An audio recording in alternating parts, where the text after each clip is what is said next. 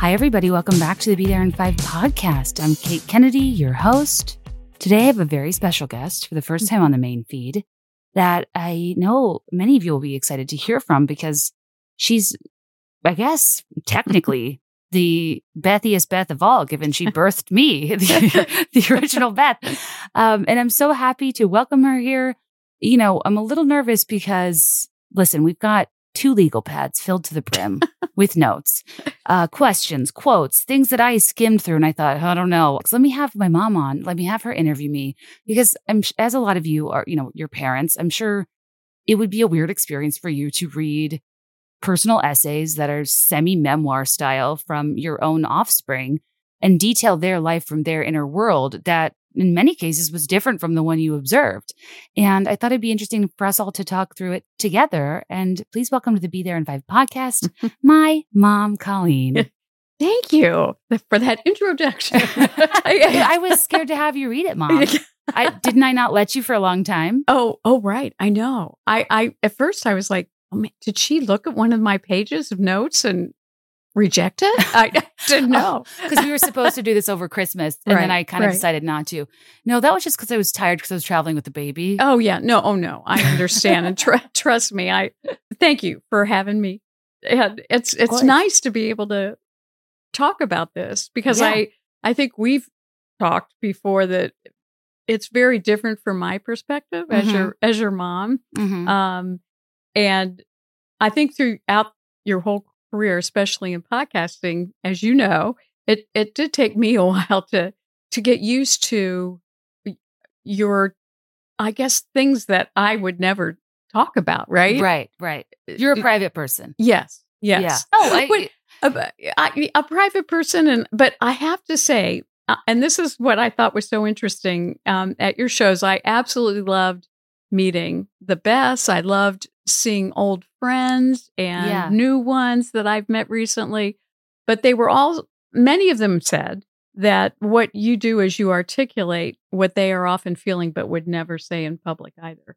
And so that was really a great thing to hear. And I know it's helped so many people, I think.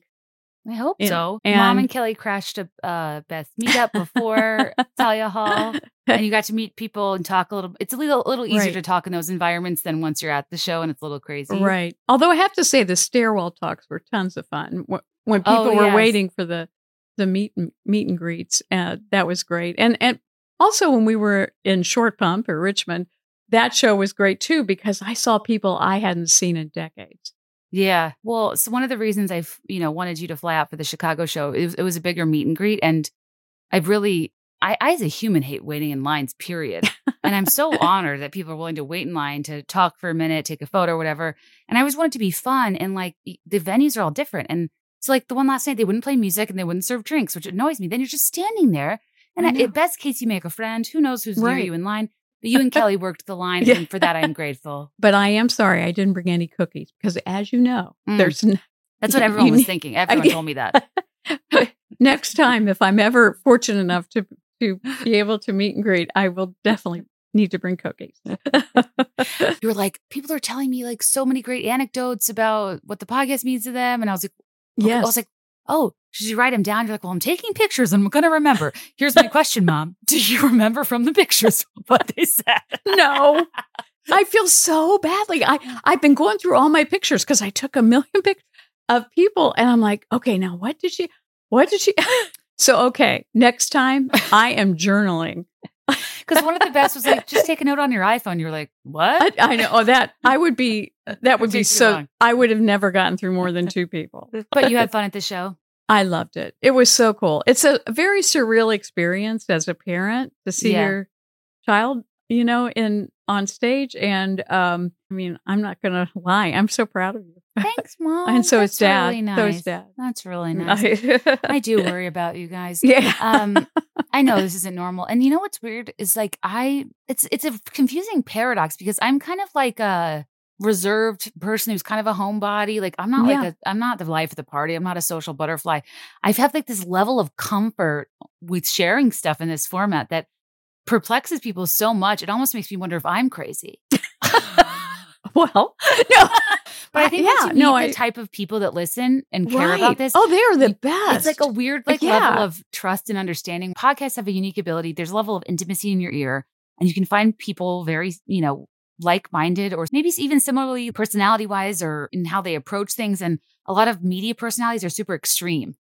And I'm not that extreme, even though you and Dad, I think I can be extreme relative to like a lot of people that have hot takes and kind of clickbaity vibes. I'm pretty neutral. Well, and also, to be fair, we have had our differences about plenty of stuff.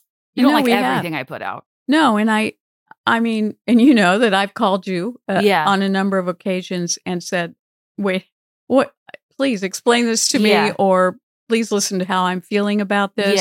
Yeah, I mean, it's been I started cursing publicly. No, and I still, in all truth, I don't. Yeah, and I guess it's been a journey for me as much as it has been for you and for Dad too.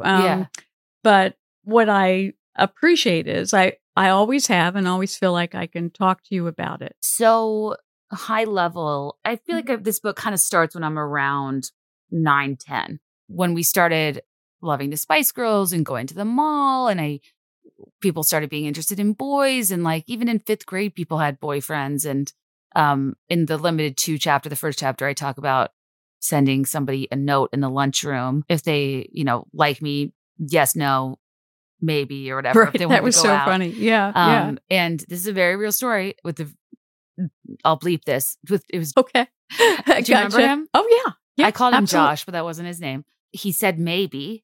And I was so excited. Oh, sure. And like, couple days passed or whatever. And I just was like dreaming about having a boyfriend like Kelly and Zach, or Winnie and Kevin from Wonder Years. Right. Sure. Yeah. And then he had a friend come up to me and tell me that he changed his answer to no. I know that was in life and in love. You can't just change your answer after you turn it in. No, you can't. You have to see through your commitment. No, sometimes I think, I don't know what you think about this, but don't you think that those early experiences that we have with, for lack of a better, love, romance, whatever it is, when you're that young, it's kind of to prepare you gradually for what's about to happen. Oh, 100%. Because I've told you before about how, I don't know if anybody else had this tradition, but I only had this one boyfriend in 6th grade. And it was, all we ever did was, we sat in these long rows of school desks. And I know why I did, because he collected mohair sweaters were the big thing then. And he collected, you could take pull the hair out and make a big mohair ball. And if you gave the girl. That's literally the grossest thing I've ever heard. I swear, I don't know if it was just me, but I got that. And so I was like, oh, wow, this is great. And so for the rest of 6th grade, I guess I considered us, an item until we went to the 6th grade picnic, and he dropped me like a ball of mohair. Wait, why did he drop you? I have no idea. Just like you, he ignored you. Yeah, it was. But it was over, right? Oh my gosh, yes, that was like my don't remember, and you remember that. I remember that. Do you think you got burned by the mohair guy? And it affected you going forward? There is something funny and innocent about those early relationships. As a mom, if I knew that was going on, I'd be like, oh my God, you're a baby. Like, don't date. Like, that's crazy. But the reality is, all we talked about from 6th grade on was boys. I can't say, I don't know that we did, but. Yeah. For context, you went to Catholic school your whole life. Yes. It was co-ed, though. Right. Co-ed, yeah. And you might have been more of a free-for-all at public school. I don't know. The nuns weren't listening, so we could talk about things. I know. Like, one of the things I love is, and / one of the points is that I want to be like the vessel to tell my stories, but the point is to kind of like make people remember their own stories. People get frustrated. I've noticed bad reviews are like, this is definitely a memoir, and it said it wasn't. But the thing is, it's personal essays, and it's not my life story in terms of the stories I'd pick to tell my life story. It's stories I picked for a theme. Yes. No. So like this actually does not comprise my life at all. Right. But they're very targeted themes with the through line of being a millennial.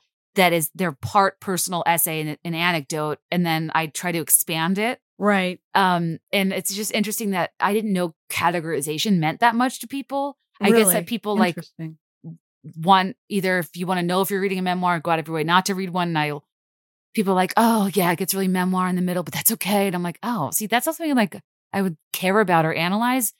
But I'm a big reader of nonfiction. So I didn't even know that I maybe should have carved that out a little bit better. What I was amazed at was I did feel like you had a lot of different themes in the book that rang true for my generation as well. They transcend generations. They're a little bit different in terms of the experience we had, but the themes are universal. Unrequited love. Hey, who hasn't had that? Yeah, following trends. Yeah, right. All kinds of things. So I didn't feel that way at all. In fact, I really had fun reading it because in reading your experience, it made me think back to my experiences and how similar they really were. Yeah, that's cool. Well, again, I think we've talked before. I thought that sometimes we would have conversations. I thought, great, she's good on this. She understands where I think it would be a good place to come from on this situation. And then I would just not think about it again. Whereas you would, I saw where you mull over it. You would mull over it and you didn't drop it. And had I known that, I probably would have sat you down again. But I think that's the thing about, I'm sure a lot of people would echo this. Like, so often when your parents are trying to talk to you as a kid, your goal is to exit that conversation as fast as possible. Or right, because sometimes you're uncomfortable talking about things. It's not even. Don't you think? I don't know. Yeah, I wasn't stupid. I was careful with what I told you. Like, yeah, because we all are. We all are. We didn't tell our parents everything, right? We had this conversation when you were like mad at me for cursing. I was like, well, Mom, the thing is, this isn't new. I've always kind of casually spoken with friends, and like we all do. I speak to you like my mom. I don't speak to you like you're my best friend.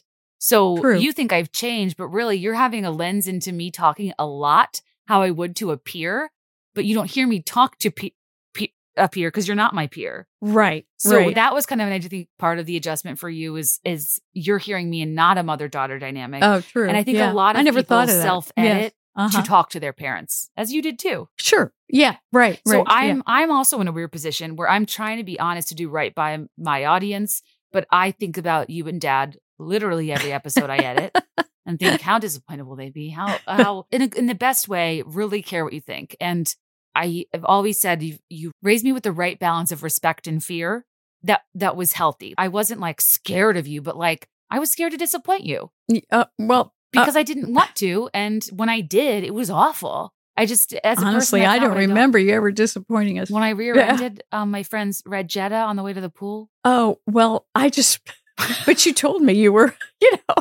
I can't remember what you told me, but I was like, oh, well, I figure we all have a small accident at some point. So Mom, okay, so tell me some of your hard-hitting questions. All right. Okay. So the first one is, I can't even pronounce it. This was, I think, in your introduction. Mm-hmm.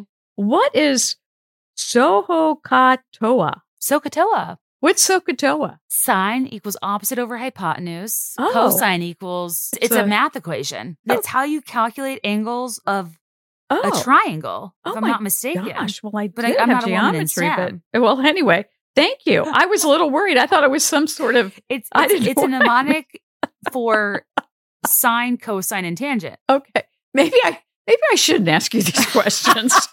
But I don't know. I love it. I'm thinking, well, okay. So I was interesting. I wondered, do you see yourself today as an observer, an entertainer, or both? If you read the chapter right at the end of the trundle, I say that I did. One of my biggest reflections writing this was that I broke the observer-entertainer space-time continuum, and I became an entertainer through my observations. Oh, well, you're right. I need to read that more carefully.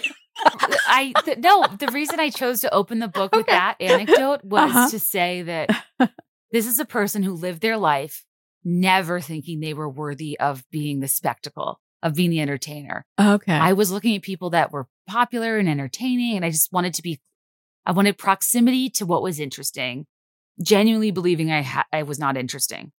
And I think there's something, and that's kind of a subliminal message throughout. It's like, what about us normal people that aren't marked by our greatness? Like our stories matter. Right. And I think that by having heavy observation in a normal life, it made me able to do something exceptional, which was to detail millennial women's lives in a way that maybe not a lot of people remember. Oh, cool. So that I became an entertainer through my observations. That's really great. Because I did see, I was like, yeah, you did observe, but I feel like you're also an entertainer. So, So not in a traditional sense. I'm going to reread that chapter. By the way, I do want you to know something. Yeah. When I first opened the book, I looked at the chapter names and I was laughing and just couldn't wait to see what they were about. Oh, I love that. Because they were so clever. Oh, that's nice. Thanks, Mom. So, strolling through the mall and wishing you could have glamour shots at 9 or 10. Oh, yes. You were talked about. And I actually do remember you asking me about those glamour shots. Do you remember what we settled on instead? I do. You do? Well, let me see if we have the same. Okay, so I wanted photos of me. Like not school picture. I wanted like photos of me, like almost model vibes. And I wanted glamour shots, but I think I stayed in the book. My mom wasn't wild about me like wearing a used showgirls boa. No, with the big, with the smoky eye. I know. Like, so you said we'll go to Sears. We will get your photos taken, but it will be for your confirmation. Oh my gosh, yes. Can you imagine? I said, what other girl gets her photos taken for confirmation? I'm glad you brought that up because I have that. I'll put it up to I mean, I still have like what size? These giant photos 18 by 24 of me. And so you're I'm wearing a white lace shelfed dress. I am ghastly pale. I don't have braces yet. And I have my it's almost this funny thing where I'm like, did I go into that thinking this was going to be glamorous? I don't know. That's because what I don't get. I look kind of like if you were in Colonial Williamsburg and you were going to be haunted by a young female ghost, and I'm just kind of like wistfully looking off in the distance, really pale. And I was wondering why I had those photos because my brother doesn't have them, Kelly doesn't have them. But that was our negotiation. It was. And I had sort of forgotten about that until I saw that because I even found those photos when I was trying to organize my pictures. And I'm like, why do we have these photos? What would we do with them? But I remember asking you, what would you like for confirmation? But most people would have said, prayer book, cross. Okay, okay. Should we even get into religious gifting? I feel like that's an interesting subcategory. Because my Catholic. So you were raised Catholic, I wasn't. But my Catholic friends all got these first communion gifts that I found a little uninspired. Really? They were precious moment statues and Bibles. And, yeah, stuff that you would love. Yeah. You would love a Lifeway Christian bookstore. I don't go there and get jazzed. So I was like, okay, glamour shots, but make it religious. I mean, honestly, I can't even believe I should have at least put a gold cross chain on you or something. But what's funny is that at that age, I wasn't in the religious circle. So I was like, I didn't really know what was going on. I didn't go to the camps till maybe a year or two later. But after those camps, I went directly to the Lifeway on Broad Street near Costco. Yeah. And bought a Jesus fish necklace and a brand new teen study Bible. So I got there eventually. Oh, yeah. Actually, I liked that Bible. The teen study Bible, it's a hoot. I don't know. I was looking at it. I thought, hey, not bad. But as far as you growing up, number one, I think the oldest child always kind of probably gets it a little harder than by the time you get to your third child. You micromanage a bit more. Exactly. Because you want them to have every opportunity and you try to make sure that they navigate their lives so that they are able to take advantage of opportunities out there. But then by the third child, you realize the best thing to do is to let your child be independent, develop their interests and support those interests versus me trying to decide where I think you should channel your activity. Yeah. But does that make sense? It makes so much sense. Yeah. I mean, and as a new mother, like after we gave Teddy a bath tonight, I Googled, I think I got too much water in my son's eyes. So like you don't know. Right. I really deeply understand that vulnerability now. I know he's a baby, but like all you want is for them to be okay. Right. So I can see how you would see what other kids are doing and what other parents are telling you their kids are doing, because you're just doing your best. And not all kids have like a clear conviction or interest or hobby or direction. And I think, Kelly's an example of a kind of person like me that kind of likes a lot of things, but was never like one. There wasn't one, right? Yeah, we weren't like soccer stars or musicians. You did not have specialized interests or specialized abilities. Yes. No, I don't mean that in a negative way. I agree. That's what this whole book's about. Like, we weren't like pursuing greatness at anything. Right. Yeah. Right. And at first you're kind of like, is this okay? Yeah. Because really in the end, it's so wonderful as an adult if you've had a lot of interest. I think that's been a big reflection of mine into even why I podcast. I actually think that's why I have this job, is because I've dabbled in so many things. Right. Like I understand a little bit about a lot. Well, even today, it was so great that you used one of your other careers so that we could figure out what to do with the sweatshirts. Yeah. Had you not known about all of the ways to mail them and print out things and blah, blah, blah, who knows? These things may have sat here for a long time. I think about that all the time, Mom, with authors. I'm like, a lot of the marketing muscles on you, a lot of the creative, like the promotional stuff. So I like mocked up that CD with my, handwriting that I arguably worked too hard on, could have worked harder on my grades, but it like all comes full circle. It's like, well, that handwriting made it, the CD made sense. And even like, because I had that first book that didn't do as well, I learned a skill that let me doodle the end papers, that let me make the cover. And because I did the doormats, I can like fulfill and ship orders. Exactly. Or even like authors, I mean, all the creative work, like the PR boxes, and I make every video for my live shows, the intro videos. Like there's so much creative work that you goes do into it. That if you didn't have, it would. I'd have to hire at most points in my career, I couldn't hire somebody for those creative jobs. So it's like nothing's a waste of time. No, it isn't. And I think it's so important for like all the parents out there to keep that in mind, that every little thing that your child is doing, they're going to use it at some point. Mm-hmm. I don't think you mentioned this in your book, but you took 2 years. It wasn't an Excel or something? It was computer something. And I remember we built websites. You were able to do things that other people weren't in college, it was with the coach. Remember? The coach, and it was a great class. He like taught us how to like hack Microsoft Excel, Access, and PowerPoint and Word to like maximize the use of the Microsoft suite, which is so random and specific. But I literally think that's why I did so well at Nielsen. Right.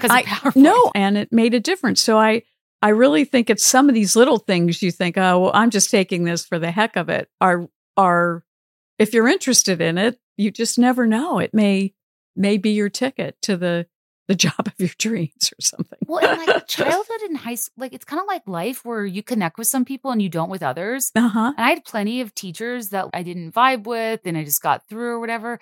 But then there's like, there's always one or two teachers that like really understand you and really encourage you. And like for me, that was Mary Bruner, and she made me feel smart. And I that's not something I felt all the time in a sea of people that were in all APs and that were hugely excelling in the areas that counted.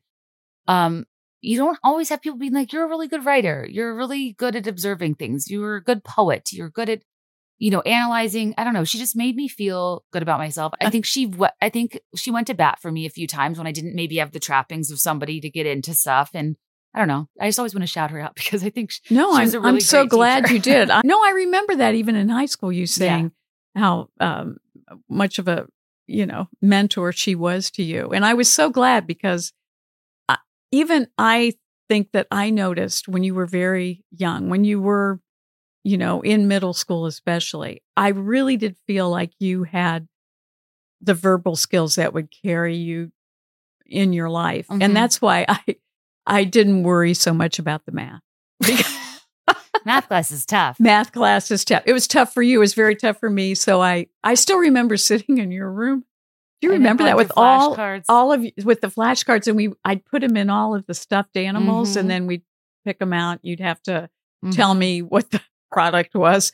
But that was kind of a fun time, wasn't it? I'm glad you brought that up because I don't think maybe people understand the deeper metaphor of me choosing to close my book with that phrase. Yes. And my book it was so tough for you. My book, I started with the joke, like the Barbie anecdote, and the last words of the outside of the acknowledgments is math class is tough. Because when I tell you I was bad at math, it's the understatement of the century. Like my brain, I am so right-brained in terms of language, history, memorization, like very verbal. And I think sometimes people, when I say I was like a B and C student and I was kind of average, they think I'm like trying to play underdog. But I have my mom here today and you can vouch for me that like I didn't have straight A's. No, you did not. No, I was like, I was over the moon, especially when you would get B's. That was great. I just, but I would, again, as long as put forth that effort. Yeah. Right. That's what matters. Try. I feel like children who have to work harder when they're younger in elementary school oftentimes do better than their peers who maybe have higher IQs or whatever because there comes a time when everybody has to study. I don't care how smart you are. A lot of people have a rude awakening in college if their high school is a bit uncompetitive. Yeah. But if you're used to being organized, needing to study and how you study, that's just so important. You can be smart, but not good at biology. Right. I had a really hard time with biochem, trig, algebra, calc. I mean, all like anything math or science. I'm not a woman in STEM. That's the whole point. And I will say, I think because Dad he's always been great with numbers and math and whatnot, but I wasn't either. So I really identified with your plight. But I appreciate that. You probably empathize with me. It's like, I did. You knew I wasn't hopeless. So growing up, do you feel like popularity was as big of a currency as I describe it? Because you did go to Catholic school and you did wear uniforms, which does eliminate one big category of comparison that I thought about a lot, which was clothes. I know that was, I probably didn't go in your room too much because you know how you would have clothes all over the place. Messy. I honestly, uniforms were the best. That was one thing.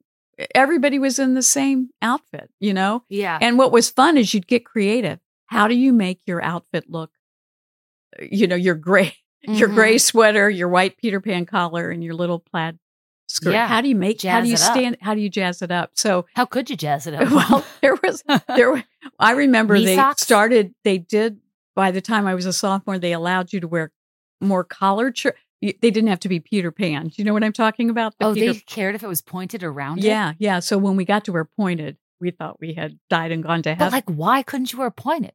I don't know. It was just that wasn't the uniform back then. But one of my favorite things was, when I was a senior, it was around the 70s, and that's when people started to protest and things like that. And didn't you mention in your book about how the codes, fingertip length? Yeah, exactly. So our skirts were maybe getting a little shorter, and one of my friends got called out on it. Mm-hmm. So she went home, took 2 of her uniform skirts, and sewed a maxi. I love that. And it was great. She came to school, and to kind of like troll the like okay. Yeah, okay. You want longer? I'll give you longer. So now everybody was talking about it. So that was kind of a cool thing. I love that energy. Yeah. That we had sort of that kind of energy. Yeah, it's like we're gonna rebel in a subversive way that's also cooperative. Right. Exactly. But yes, I do think uniforms really helped eliminate. You weren't looking at and our families were large, so we didn't have the money for lots of clothes anyway. I mean, we always had a nice outfit to wear at Easter or Christmas or whatever, or whatever holiday you happen to be celebrating. But but you know what? It was great. I always tell you too, whenever I talk about the things I wanted or whatever, that like I genuinely believe my memories were developed in the longing. Like you gave me everything I needed and more, but the like extra stuff that like not every kid needs. It's like almost obsessing over it is why it's memorable. Yes. If I had it, I don't think I'd care. Yeah. Yeah. No, I agree with you. And it is the longing. My friends that had that stuff, they don't like, what was Felicity's canopy bed? Right. I'm like, what was Felicity's canopy bed? Because they got it and they were over it and they moved on. But for me, it was just, yeah. And yeah. And we've talked about before, like you did everything in your power to satisfy my, ever expanding list for Santa. That was just, it was a sign of my early consumerism, but also like, I don't know, if you're sending a catalog to young girls and I was flipping through it eating cereal. Right. I didn't really get it. I was just like, I want this. I was circling it like the September issue I said in my book. Like I just. And as you circled, I would be looking at it going like, can I find that at Burlington? And maybe can I get a wooden bed and paint it? I think but I think so many, that's what I loved about the American Girl episode. So many people's moms did that. It's like, let me buy furniture or clothes for another doll or at a discount and see if they notice they're not from the AG catalog. And what monsters we were for being like, that's not a proper mahogany colonial with the brass hardware. It's insane. Like I care. But you know what I will say? I do think that I had a little more trouble in the working world identifying what type of clothes to wear. Oh, that's interesting. Because I never really had kept up with in college. All we wore were bell bottoms and denim work shirts. That's all I wore. So when I was like, oh my gosh, I have one skirt. What am I going? So that I never enjoyed that. I never enjoyed the fashion part of. That's an interesting point. But and I will say that you have always helped me through the year. I always had trouble with that. And I always knew you had an eye for fashion. And so I love your hand-me-down. Like I got your Vera Bradley bag after you were done with it. And you're like, hey, you talked bad about that bumblebee Vera Bradley. It worked for 5 years. I think I just gave it back to you. And I'm still using your other purse. I have your boots. I mean, I really have sort of relied on you to keep me a little more I up love to date. that. But yeah. I wrote about it in the book too. I have really fond memories of shopping with you. Oh gosh. Well, and I remember one of the first outfits I picked out for you as a teenager. I don't know if you remember this. It was kind of like a geometric patterned knee-length skirt with a suede base, and you wore a tall brown boot with it. Oh yeah. Do you remember that? Yes, that was beautiful. Yeah, and I remember styling you at the Steinmart. Yeah. But what was that for? I don't know. But I remember you stepping out in the boots and the knee-length skirt, and you just looked so chic. I know. Thank you for styling me. I need a stylist. I actually don't have... The older I get, the more I realize I actually don't have taste at all because I was such a trend chaser. Oh. And now now I kind of have more of a uniform, like black, gold jewelry. Like I keep it simple because it is exhausting to keep up with trends, and you churn through so many clothes, it becomes not worth it. Well, I remember you pretty much used all the money you earned at your jobs. Yes. Buying one in, one out. Yeah. What was it? Was it Charlotte Russe? H&M. Yeah. Hex. And I used to be like, oh my gosh, should I stop her? Should I tell her she should be saving her money for this and for that? But you know what? Somehow you always manage to pull it together. And it's just with all the clothes were everywhere. I know. And I find, and the joke is that's when, and finally when you left, I don't know, it was after college or maybe it was when you took your job at Nielsen. I can't remember. I decided to go ahead and go in there and clean it up. And that's when I discovered a few things. Hopefully you think my mom and I are an entertaining pair. And fun fact, we both also do wear Pair Eyewear. Whatever your vision is for this year, let Pair Eyewear bring things into focus. Pair Eyewear base frames start at just $60, including your prescription. And you can save by using pre-tax FSA and HSA dollars. I always want to change up my eyeglasses as if they're a casual accessory like earrings or something. But the reality is prescription lenses, it always has felt like an investment. And I've never wanted to double down on like a color or shade that I wasn't sure about or didn't want to wear all the time. And Pair Eyewear is so brilliant because you pick out your base frames, the shape of it and the base color, and then you can swap out different top frames starting at $25 in like a literal snap.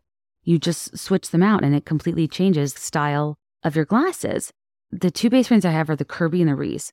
An example is like, I wanted to try Blue Tortoise. I was too nervous to commit to Blue Tortoise because I just didn't know how it would match with everything. So I started with a snap-on for one of my pair of glasses, liked it so much, ended up buying the base pair for Blue Tortoise.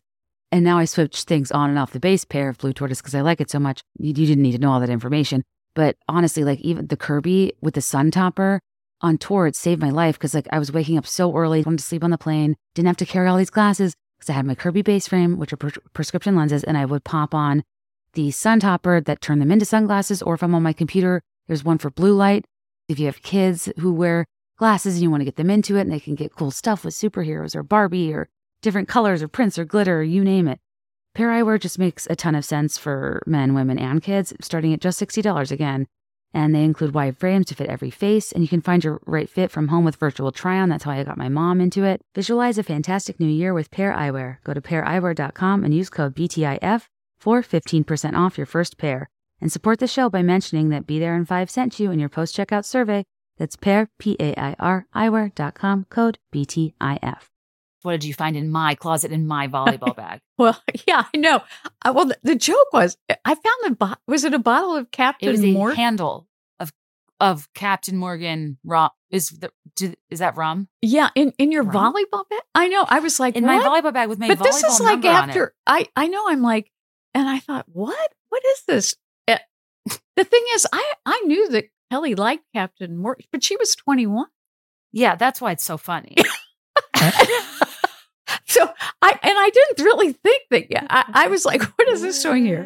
Did I ask you about it? I don't remember. No, we talked about this way after the fact. Way after the fact. I probably thought at that point, what is the use? So if people don't know, Kelly's 4 years older than me. Yeah. So when I was, 17, she was already 21. So this would have been summer going into college. Kelly was 21. I was 17. Right. So did she hide it? Or did you, or what? I didn't. Because I know you didn't. Diet Mountain Dew and Captain Morgan. Regardless, I wasn't drinking age. I was 17, 18, going into college. Kelly was in college around 21 years old. And I think that like she just thought drinking was like generally bad. And she didn't want to like you guys to know that she drank. And like she thought it would be a better idea to put an empty handle of Captain Morgan from a party she went to into my volleyball bag. But the fact that you didn't tell me you found that is wild to me because. Well, I honestly, I was probably like, I probably knew it was, I have no idea what thought process I went through there. Well, okay. So we already talked a little bit. I had mentioned, Felicity's colonial bed. So I'm going to move on to back in the day bed. What is MASH? Mansion, apartment, shack, house. Oh, show MASH? Explain that.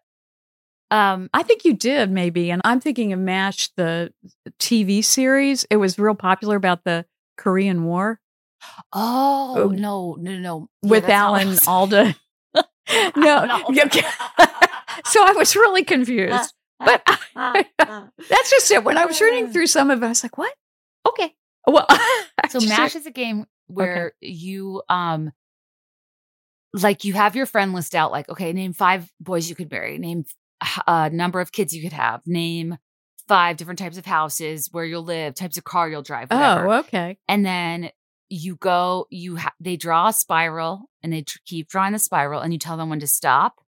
And then they count the number of rings and then they start to count through the list of all those things. And every one that they get, like you circle them once you get to that number and then you start over. So they tell you to stop and they'd be like, okay, you're going to marry Jeff. You're going to have 12 kids. You're going to live in a shack and you're going to drive a Mazda Miata. And we'd be like, no, not Jeff.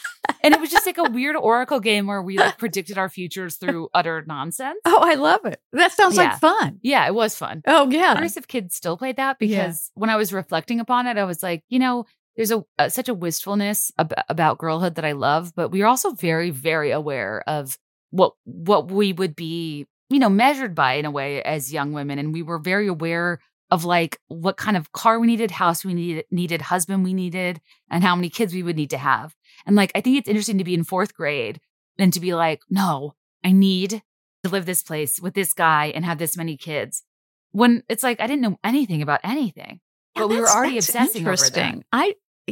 I don't ever remember thinking about that. Yeah. I always remember knowing someday I would want to be a mother, but that's not. Yeah. You did not feel like the love, marriage, baby carriage pipeline was as prevalent in your youth? No, I think we were in the 70s when women, early 70s, late 60s, when I think women were starting to really branch out and come into their, not that they hadn't before then. No, I'm just talking about a different kind of feminism. And so, yeah, I mean, I knew I wanted to go out and be that Mary Tyler Moore person and live, with my friends and have an incredible experience before I settled down. Yeah. So we really, that kind of stuff we never, in fact, sometimes in college, if I knew someone that was getting married right after they graduated or even before that, because I knew girls who got married in high school as well. I used to think, oh boy, I don't see how they could do that because I felt like I wouldn't want to miss being Mary Tyler Moore. Yeah. Even if for only a few years. And you always told me that. That's the irony here. Like, I almost think I didn't share a lot with you about my like boy issues or like male validation obsession or like my interest in that topic because you were so, which I love about you. You did not lead with that ever. Like you were not interested in who we were dating or. And I think you're that's right. Important. I wasn't. Like that's and I say that about my friends to this day. I'm like, the least interesting things about any of us is that we're married or like we're all our own person. Like that's not your most defining characteristic. And to be fair, my whole life, I would tell you these like boy things and you wouldn't dwell on it.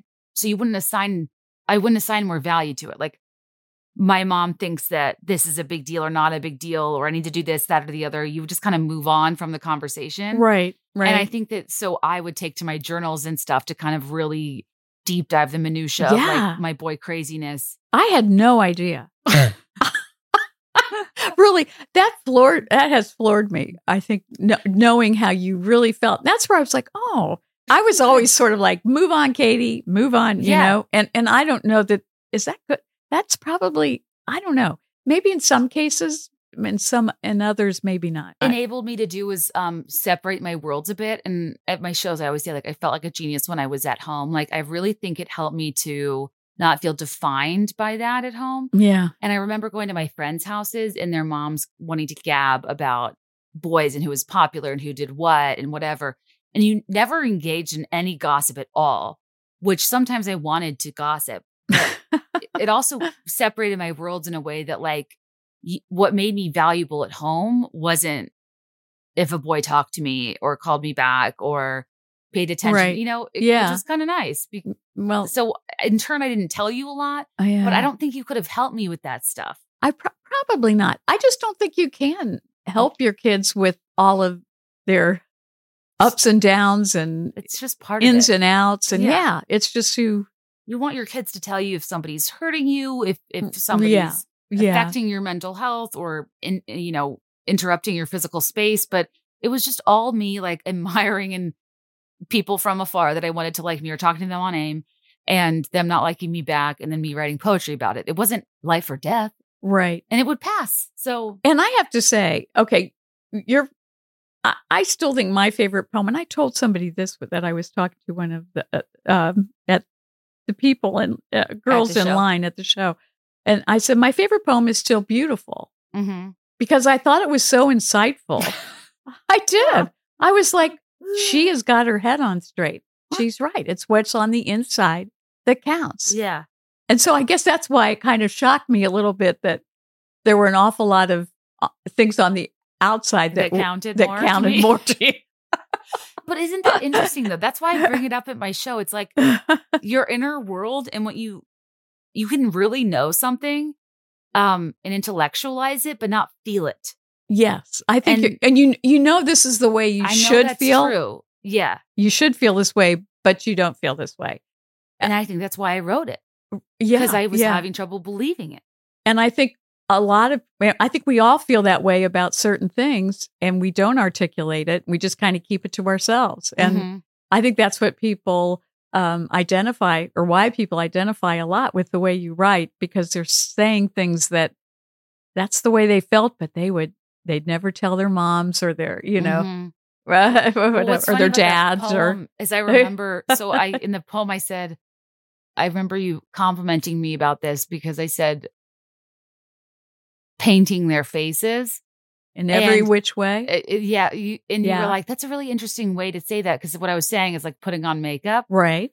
which I love makeup, but like I was trying to, I was like, I remember thinking that was like so irreverent or like interesting because I was like a kid and it's almost like I graduated from face painting. Uh-huh. Like we'd go to the Pine Run picnic and get face painting. Oh, right. And I remember thinking when my friends started wearing makeup, it was like another type of face painting, but a lot less fun. Yeah. So that's why I described it that way. Oh, that's really interesting. I didn't know that. And I remember you being like, that's such a cool way to say that. And I was like, oh my gosh, thank you. And then I remember Dad telling me about the woman he worked with that framed it on her desk. Yeah. And that was honestly my first taste of like, oh my God, something I said could matter to something somebody you else. wrote that really did matter. Yeah. And your teachers liked it too. And you're right. There weren't a lot of people at the bookstore and I think they were talking, but I was. In my intro, I say Taylor Swift fills the empty lunch tables of her past. I fill the empty seats of the Borders, books and music. Poetry reading. Who would go to that? No. I did. But only once when you were there. So oftentimes I think, I really identified with the sleepovers that you talked about because we did that too. Again, another universal thing that happened. That doesn't happen anymore. Why? Kids aren't doing sleepovers anymore. Oh, that's a shame. Yeah, that's a combo for a different day that I might crowdsource about. Okay, but I do think there's a level of discomfort and stranger danger with like older brothers and uncles and like people around that you don't know and just not. I think parents aren't as trusting maybe of strangers' homes overnight. Oh, okay. So listeners can tell me if I am understanding this correctly. But by and large, I feel like most of you have told me you don't do sleepovers, or if you do, they're like one friend sleeps over. It's not like slumber party. Or you'll do them at your house, but not other people's, which I kind of get. Yeah. And I have to say, I think we did more of the single sleepovers. I didn't really have the big. But I distinguish between slumber parties and sleepovers. Slumber parties are the big parties with all that are like for birthdays and big events. Yeah, we didn't do those. No, we did really sleepovers, which are close friends, small groups, sleeping over. So, but again, even in high school, I remember we would go to people's houses and we'd camp out and. In the backyard. Yeah. This was in high school, like when we were juniors and seniors. But one of my friend's sisters got bit by a raccoon. So we kind of... Well, it was awful. So Sorry, I'm laughing. Was it a rabid raccoon? I think, yes. Mom. I'm not kidding. It was not good. You think she got rabies? I think she may have had that child. I don't know for sure. I'd have to go ask her, my friend. I don't think we're selling her out here. I don't think anybody's going to find the I don't know. Girl that got bit. But all I know is I think we kind of cut our campovers. But don't you remember that raccoon that came in our tent? That was a skunk. Oh, that's right. The skunk. That was the most frightening thing. I feel like they've told that story before. Oh, yeah, you probably have. But anyway, I'm just not wildlife in me. I'm not outdoorsy either. But we try. We did try. So and you would take us camping. You and Dad always tried to introduce us to stuff. I don't know if you and Dad wanted to be camping, but I think you wanted to see if we would like camping. Exactly. And that's what did you learn? Yeah, we bought all that camping equipment, and then I think we went camping with y'all. Was it once or twice? No, we went several times. Oh, did we go several times? We went to the one in Appalachia. We went to Seashore. Yeah. We were in Virginia Beach. That one in Appalachia. That could have been a disaster because I didn't know about bears and stuff then. I was like, "What's that pole with the string on it?" Didn't know you were supposed to put your food outside. Oh my God. We were just lucky. Kelly got carried by the firefighters on her hike. She pretended to pass out so she could get carried by the burly firemen. Well, I didn't know because I was at the bottom of the hill trying to get up. Me and both of my siblings, if we're passionate about anything, it's nice hotels. Like we all like really like vacations and lodging. And we love like getting appetizers and desserts, which you and Dad don't. Yeah, but we never yeah, we're like it is funny. You kind of, I know, you all kind of like that lap of luxury, I think. And Dad and I are like a little more frugal.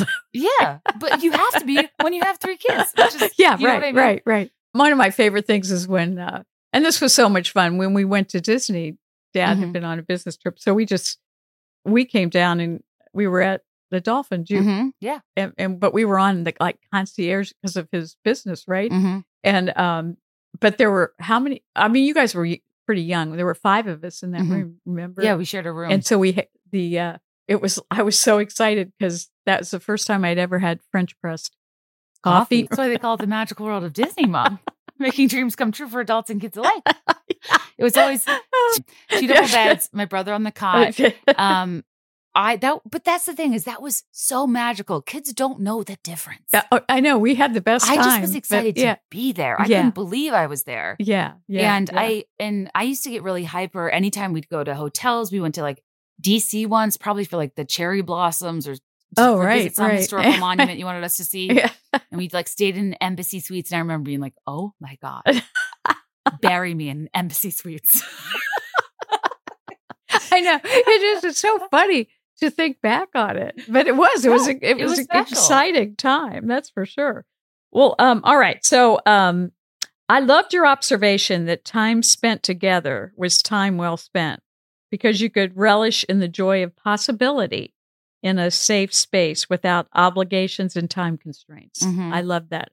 So do you feel you can capture this kind of safe space and possibility on special occasions with your girlfriends from the earlier decades when you meet now as women? Oh, yeah. It's the best. So you can. So it's not something that you feel that it was only during specific to my youth. Yeah, right. It's different, right? Like, I think that, I think you feel this way with your sorority sisters and your college girlfriends. Like, the people remind you of who you are. They kind of bring you back to life. And the stuff that's funny to you guys, it's funny to absolutely nobody else. Yeah. And it's and when you can, reconvene and reminisce. That's why I love the movie Now and Then, because they had all gone all their separate ways, but you come together in the place that you used to live and the people you once were, and everything like makes sense.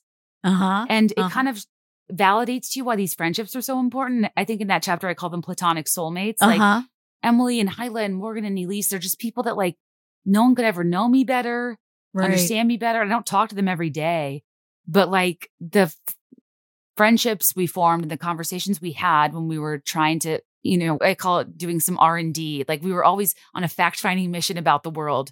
It's really special to now figure out who we became and to look back on that time that we all remember vividly and to just celebrate who we were then, laugh about it, but also relish in the fact that we still love each other now. Yeah, no, I think it's a beautiful thing. And you still have yours. Oh, I know. And they came to my show. I know. I was so excited. That was really special. Well, I was thrilled. I know they had, they sent me a picture of the marquee. I didn't know they were going, and they sent me a picture of the marquee with your name on it. And they're like, guess where we are? Yeah, and you and I didn't know that because I was already on stage. Yeah, you were. Yeah, right. And so that's why I love doing the all too well at the end because I just want to see people. Sometimes I feel a little silly, like look at me, congratulate me. That's not what it's about. Like I can't see from the stage. I know, and I want to see your faces and give you a hug and whatever. And I remember Courtney telling me that there's like a couple women in the back that are a little older than your average Beth. They kind of look like your mom. Well, just, and I mean that in a way that like, no, I know. There's a very, like, there's like a 10, 15 year age range. Right. And then, and she was like, so cool that you have fans, you're transcending generations. And I was like, that's interesting. But also sometimes these venues run ads and promote my stuff like I'm a comic. Oh, okay. Which I hate because I'm like, if you've never heard of me, do not come to this show. And then I went around during All Too Well, and one of your friends tapped me on the shoulder, and I know her. I've met her once in life, maybe, but I've seen her photos so many times. I know her from a mile away. And I was like, oh my gosh. I teared up. It was really special that it was very like meta. Like, well, it made you raised me, like you experienced your girlhood with them. Then you raised me. Then they came to watch me talk about mine. Yeah, it was kind of cool. No, it really was. But I'm sorry, I kind of digress here. But in that back in the daybed chapter, you mentioned the luxury of naivety as a young girl. Do you think that's even possible today with our children and everything they're exposed to? I mean, to me, it was a little easier to protect you all from or pace you all. It was, let me put it that way. It was easier to pace you, I think, as a young girl. I honestly don't know how you do that today. Where I got all of my information was my friends' older siblings. Okay. Gotcha. Which that transcends time, right? Like, right. I think there were some people that just knew a lot more about the world, about the teenage world, about like sex and drugs and drinking. Like there were people that like had answers to stuff that I didn't know what it was or whatever. And I remember learning in environments like sleepovers, but not in a way that was like scandalous. It was just kind of like, so that's what it. But if we had any ability to access YouTube, the internet, we would have absolutely looked it up. Yeah, exactly. Yeah. I don't know so maybe you're saying it's good because you can look it up or no, what I'm saying is I wouldn't assign a morality to it of like good or bad. But what I'm saying is young people are curious. True. And we would have looked for an answer or looked to understand something and probably come across a lot of stuff that we shouldn't have seen or that was inappropriate. Right, yeah. But I think without the internet, we had no means. We just were guessing a lot. We were like talking about, so like we were probably talking about the same inappropriate stuff, but we weren't able to confirm it or see it or access something that our eyes maybe weren't ready for. Right. Which I do think is good. I do too. And so that's why I'm like, you guys have your work cut out for you, I think. I couldn't agree more. I'm doing an episode on Beth's with teenagers soon, or have them write in and tell me like, what are you dealing with? Like, right. And I can't speak to that, but I'm sure I want to share what other moms are going through. I do not know because as we all have read, I'm a sensitive bird. It was hard enough to find out a sleepover happened without you.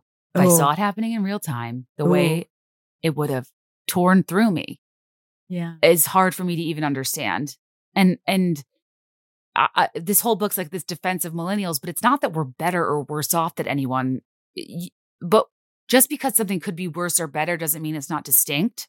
So the goal of the book is like to carve out our distinctions with the caveat that like, I actually think now it's much harder. It's just that the difference was we went into it thinking it wasn't permanent and not having any regular dialogue about mental health. And if you were suffering, you just kept it in. And so every generation has their stuff. I think this one has an impossible upbringing of seeing where everyone is all the time, who got invited, who was dating someone, who somebody left you for, who has cuter clothes, like if I was comparing myself to the popular girls just from the hallways, I would have now gone home and consumed their lives after hours that I spent like dreaming and writing poetry. Yeah. And I wouldn't wish that upon myself. I think it would have really been damaging to spend my free time and the real estate I had in my head after school on the stuff that plagued me at school. It was almost home for me was an escape. Social media doesn't allow you to escape. Yes, that's such a good way to put it. Yeah.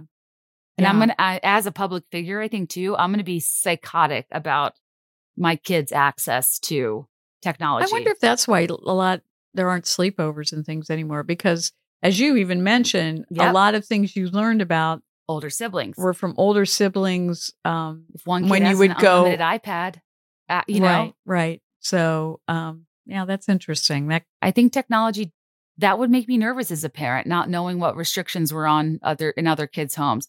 And it's not like, in a way that's prudish, but like you say, pace yourself. There's some stuff that No, there's a time and place for everything. Yeah. I think what's hard is, when you're not supposed to do that stuff, you're never going to tell your parents you saw it. And maybe it would have helped if like you explained some stuff to me, but it was embarrassing and worse. I didn't want to get in trouble, Right. So that's kind of confusing too. Like having an open dialogue with your kids where they can come to you, but like, also, those are really weird things to talk to your parents about. Right. No, I agree. So I had Kelly, who was just too busy dropping her fake rifle on the deck because of color guard. waking up But the that's whole house. poor Kelly. I thought, and you've got mail, which is a riot. The screen names that you all came, I had no idea. I was never on the internet really when you all started before I did. Fortunately, Dad was in technology. Mm-hmm. Otherwise, it would have been, who knows what would have happened. He put parental controls on and stuff. Right. Without his guidance, I really don't know because I just wasn't into it and I didn't know a lot about it. But I wondered if vacation boyfriends became a wider spread phenomena taking off in the 60s as more families had more disposable income to actually take a beach vacation, or was it a result of movies like Holiday in the Sun? I was just curious about the vacation boyfriend phenomenon. You would all pile in a station wagon and go to like Hilton Head, right? Right. Do you remember wanting a vacation boyfriend? I remember I did. I'll never forget. I think I was a sophomore in high school, and this guy came over and said, "Do you want to learn how to surf?" And I'm like, "Sure." I mean, Mom. I know. So I was like, "Hey." So honestly, and did you surf? Well, I did get up once, but you got to remember that waves in Hilton Head are pretty small. Right. And then, are you ready for this? I can't believe this. So he knew one of the lifeguards, and they were having a party. I'm a sophomore in high school, and and he asked me if I wanted to go, and I asked Mom and Dad, and they said, "Okay," and they let me go, which I'm amazed. Yeah. And I remember going, and I was so uncomfortable. I was like, "This is not the vibe, not who I." Right? Were they drinking and stuff? Yeah, but they were in college. These were, right. It was just, but the guy was very nice. He brought me home and everything, and but it gave me a lot of confidence. Yeah, heck yeah. I didn't talk about it with people. It's just internally. It wasn't something I felt like you talk. Well, you had someplace to talk about it. I just sort of. You didn't tell your friends? I don't think so. No, because we never I couldn't even tell you the person's first name. Yeah. Yeah. I mean, I would have gone home and I would have said, the tans will fade, but the memories will last forever. Had a great time at this college party with this guy that asked me to surf. Hey, thanks for that summer. Like I would have. You would have. Because I wanted a vacation boyfriend really bad. But Mom, I never left Sanderling. Like I never left. But yeah, Kelly and I both felt the same way where we would hear stories of girls that met hot guys on the beach and that got paid attention to and whatever. And that I think Kelly and I both weren't getting a lot of feedback from the guys at our school.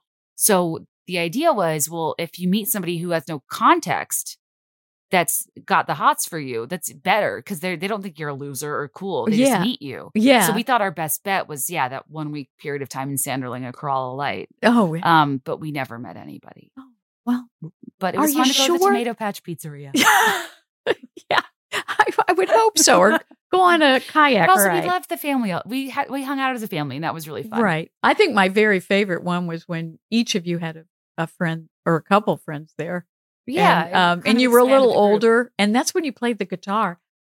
I did. But do you remember what song I played? I should remember. It was in the book, right? Didn't you talk about? I think so. And what was it? Let me be your hero. Would you dance? If I asked you to dance, do you know what song that is? It's Hero by Enrique Iglesias. Dun, dun, dun, dun. It's just a really easy guitar number. Oh, okay. And I also played When the Saints Go Marching In, which is a classic. But I just remember all of us were gathered around you. And my brother started laughing so hard he was crying. Yeah. And I thought, he's not usually that tickled by me.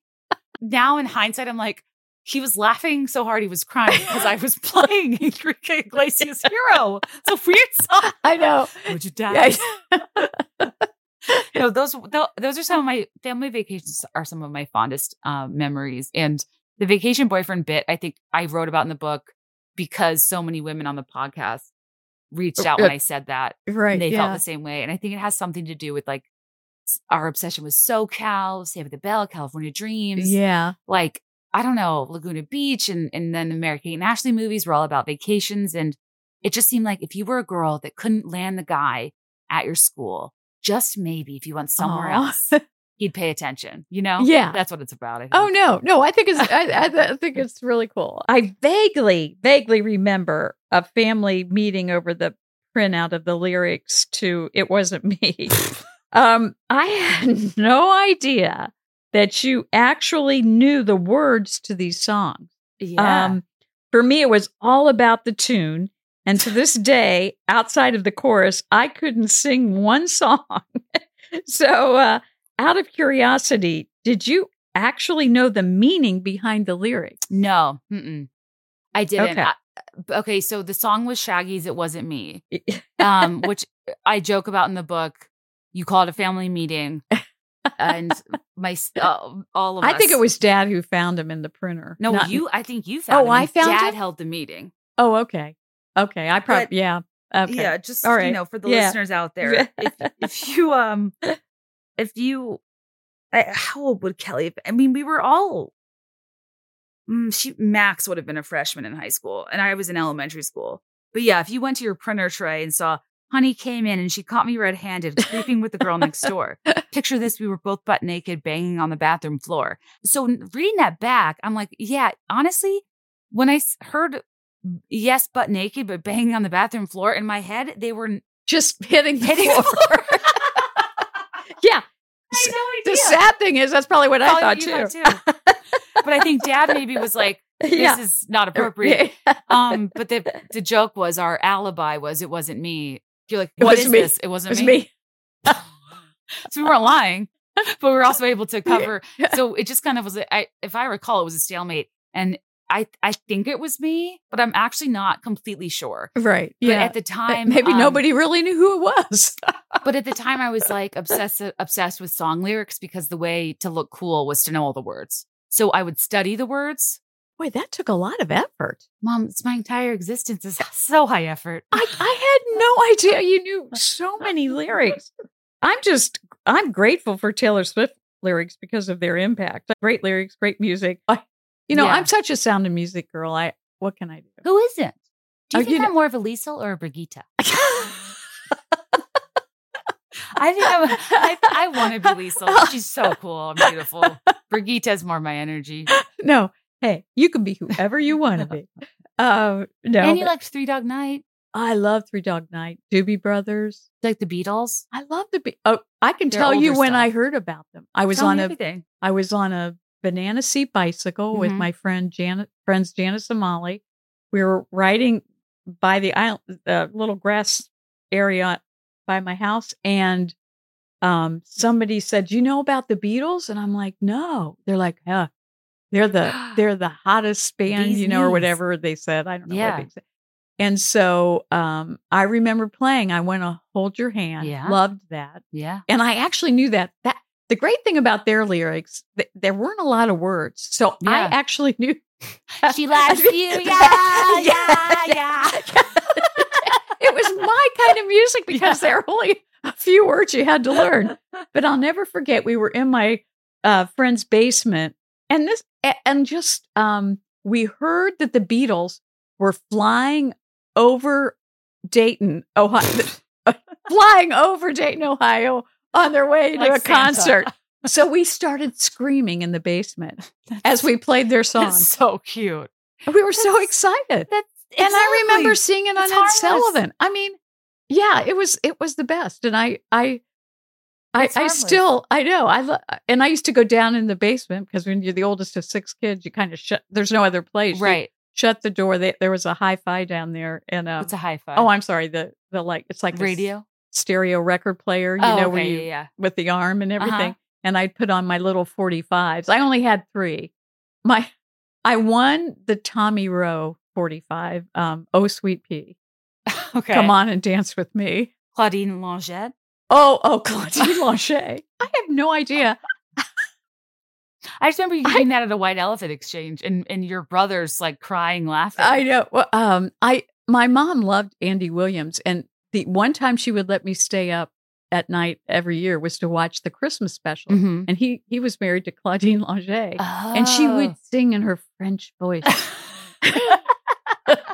And I just remember, I don't know. I just thought she was so cool. I have no, I need but to anyway. look her up. Okay, so I'm actually even moving on to chapter 4. This is, but God must have spent a little less time on. So chapter 4 is where, the book starts out pretty wistful.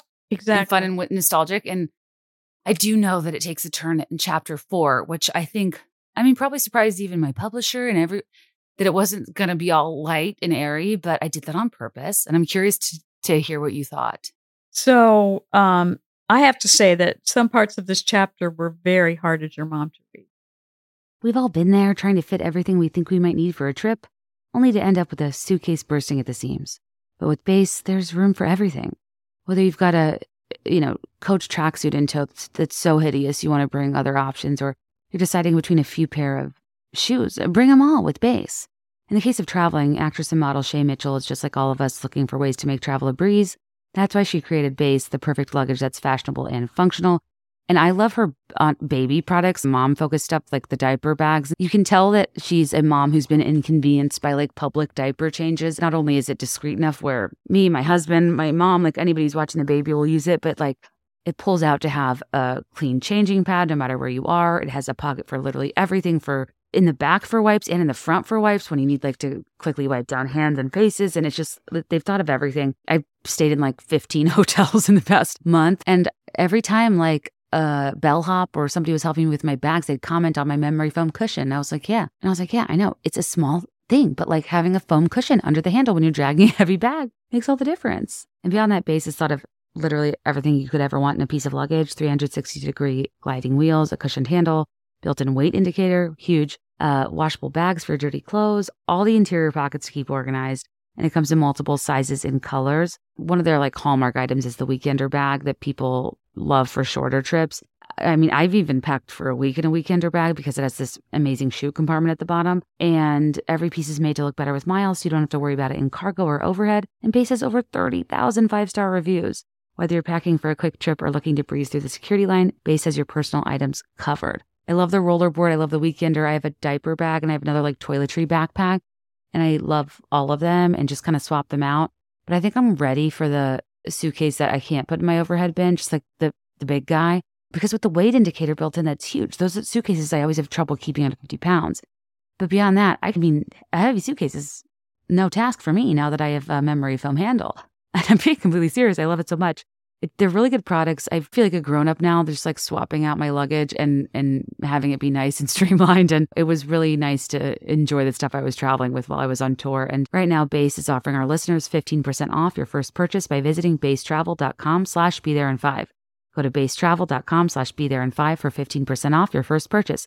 That's BEIS travel.com/BeThereIn5. Thanks, as always, for listening to ads. And just a friendly reminder, the way at least my podcast ads work, it's not like an affiliate kickback thing where I make money off of every unit bought or something.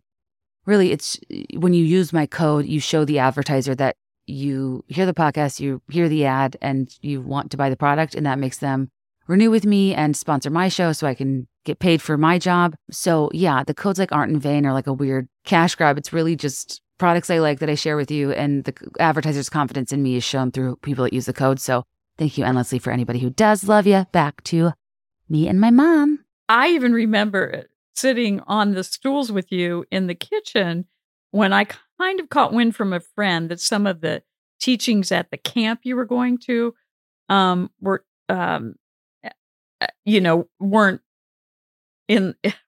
good.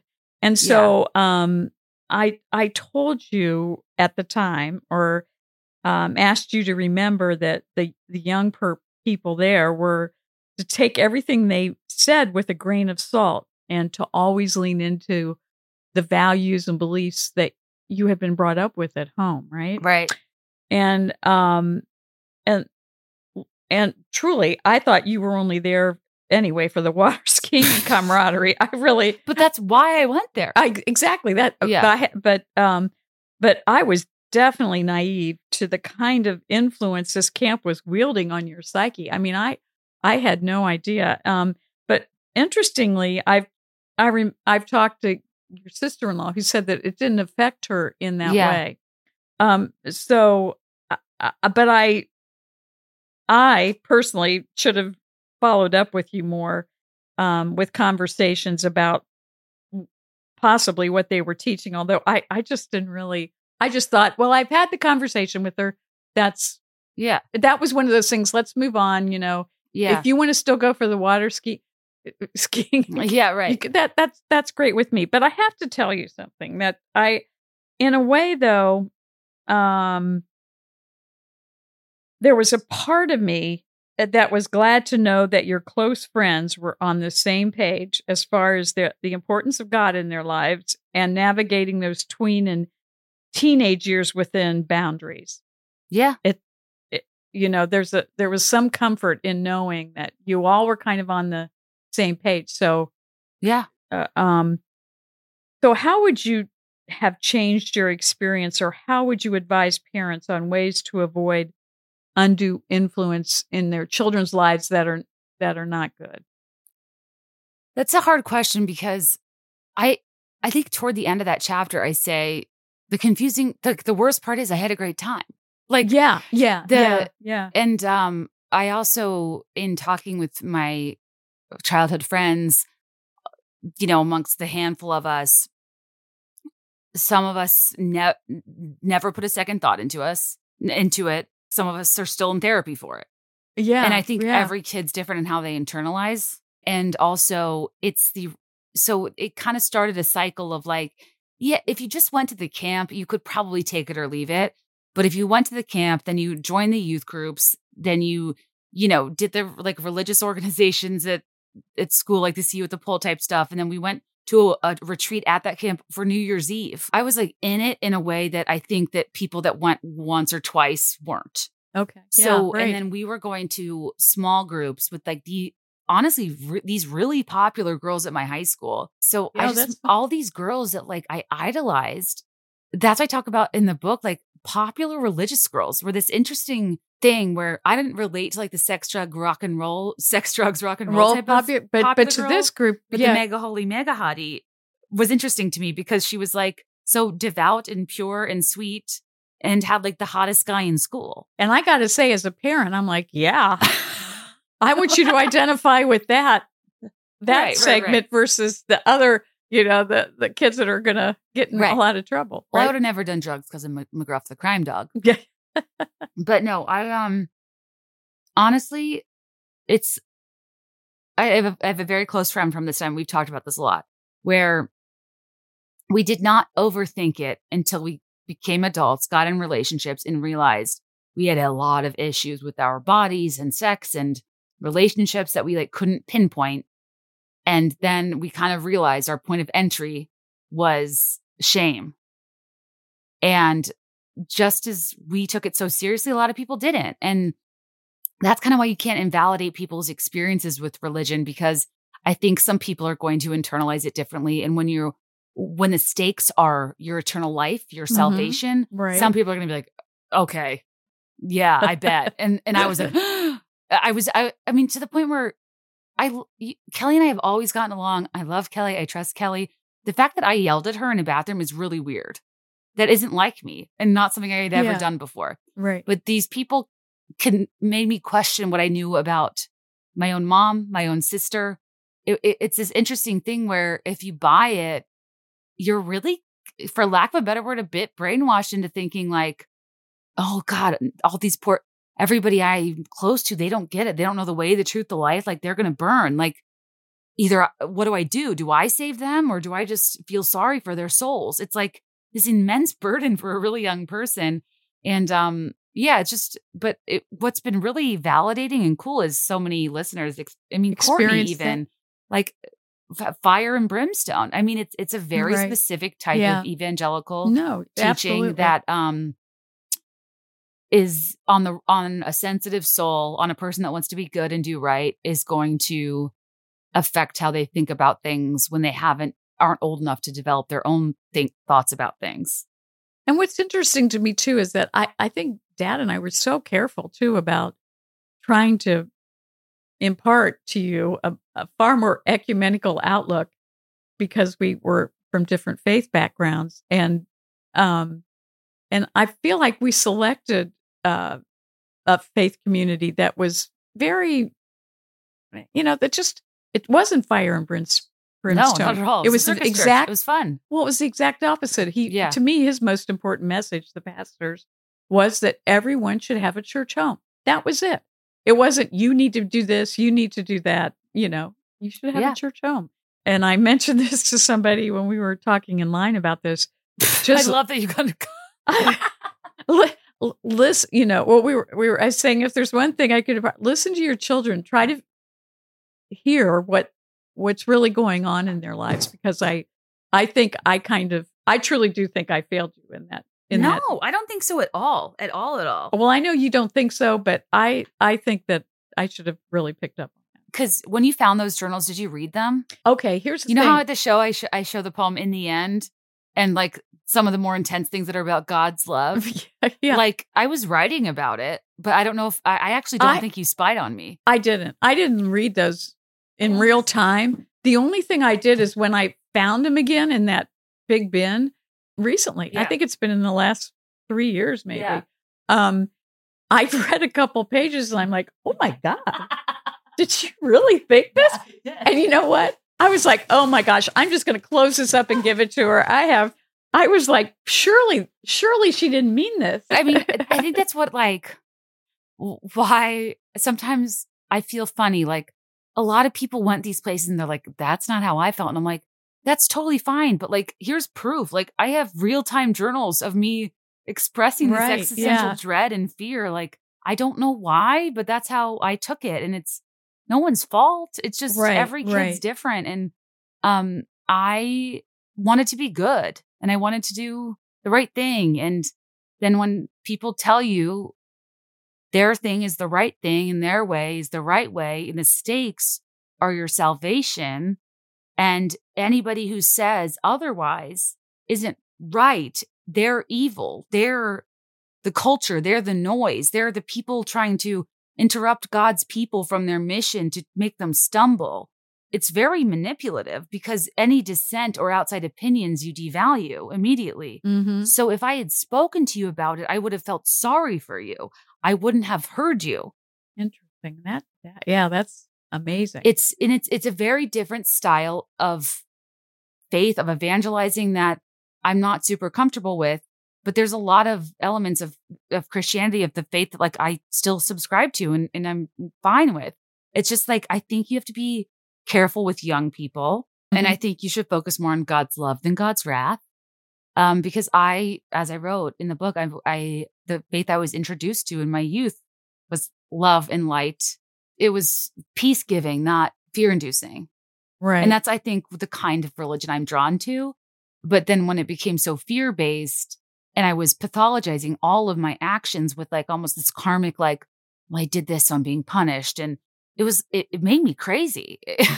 Yeah. And all the while I wasn't even doing anything that bad, but it makes you guilty for your own thoughts. I never ever want you to think that it was your fault or you could have done anything different, because the reality is, if you had said I couldn't go to that camp, I would have raged. Well, I know. I mean, Dad made special efforts to get. Remember, he took your application down so you could get in because you wanted. Wait, oh my God, Mom! Dad drove my.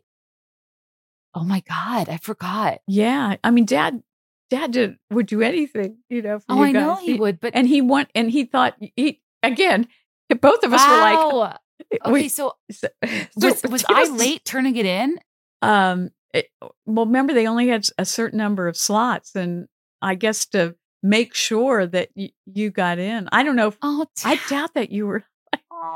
That's so sweet. Yeah, but dads love their daughters and sons, and they'll do whatever they have to. It's really special. Yeah, but also, if I didn't go, I would have been so. The big thing from that time was, if you didn't get invited or didn't get to go to stuff, you would miss the inside jokes. And then you would go to sleepovers and hangouts and have no idea what anybody was talking about. And I remember being everybody went to Camp Staunton Meadows one year and I didn't go. Yeah. And for a year, I didn't know what they were talking about. You were out of it. So come literal hell or high water, I was going to go to this camp and water ski. And but I said at the end, I had a great time and I see a lot of problems and I can't reconcile it. But to answer your question, I do not know. And I express these things because I don't know the answers, but I just want to put it on people's radar. Right. To just keep a finger on the pulse of if your child starts to get a little randomly existential or religious or like, you have that annotated Bible at your house. Right. Have you ever flipped through that? It's wild. Oh, really? I'm writing the craziest stuff in the margins. Well, see, I guess I looked at You're some. like, oh, I know. I was like, oh, okay. There's a lot worse your high schooler could be doing. Yeah, no, that's what I mean. Yeah. I was probably like, hey, yeah, this is a good path to be on right now. And right. I think I talked to remember Laura Tremaine? She interviewed me, and one of her biggest questions was like, "What's it like to be your mom?" Remember her? She wrote that book about 10 things to tell you, friendship. And she said, like, I loved purity culture because it kept me out of trouble. Yeah. And I appreciated that perspective and I think that's kind of what I'm telling you. And I think that's incredibly valid. And I think what I've tried to express to you is that what bothers me in hindsight is that I would have made the right decision anyway. And I didn't need to be guilted and shamed into doing it. Yeah. Well, yeah, I didn't know you were being guilted and shamed, but yeah. But, I mean, do you understand what I am saying though about it now in retrospect? Like sitting in a cabin making young minor girls tell that was about awful. Their sexual experiences. Oh, okay. That's weird. I couldn't even believe that. It's weird. That should be those people. I was like, what? Who would do that? I just that was bad.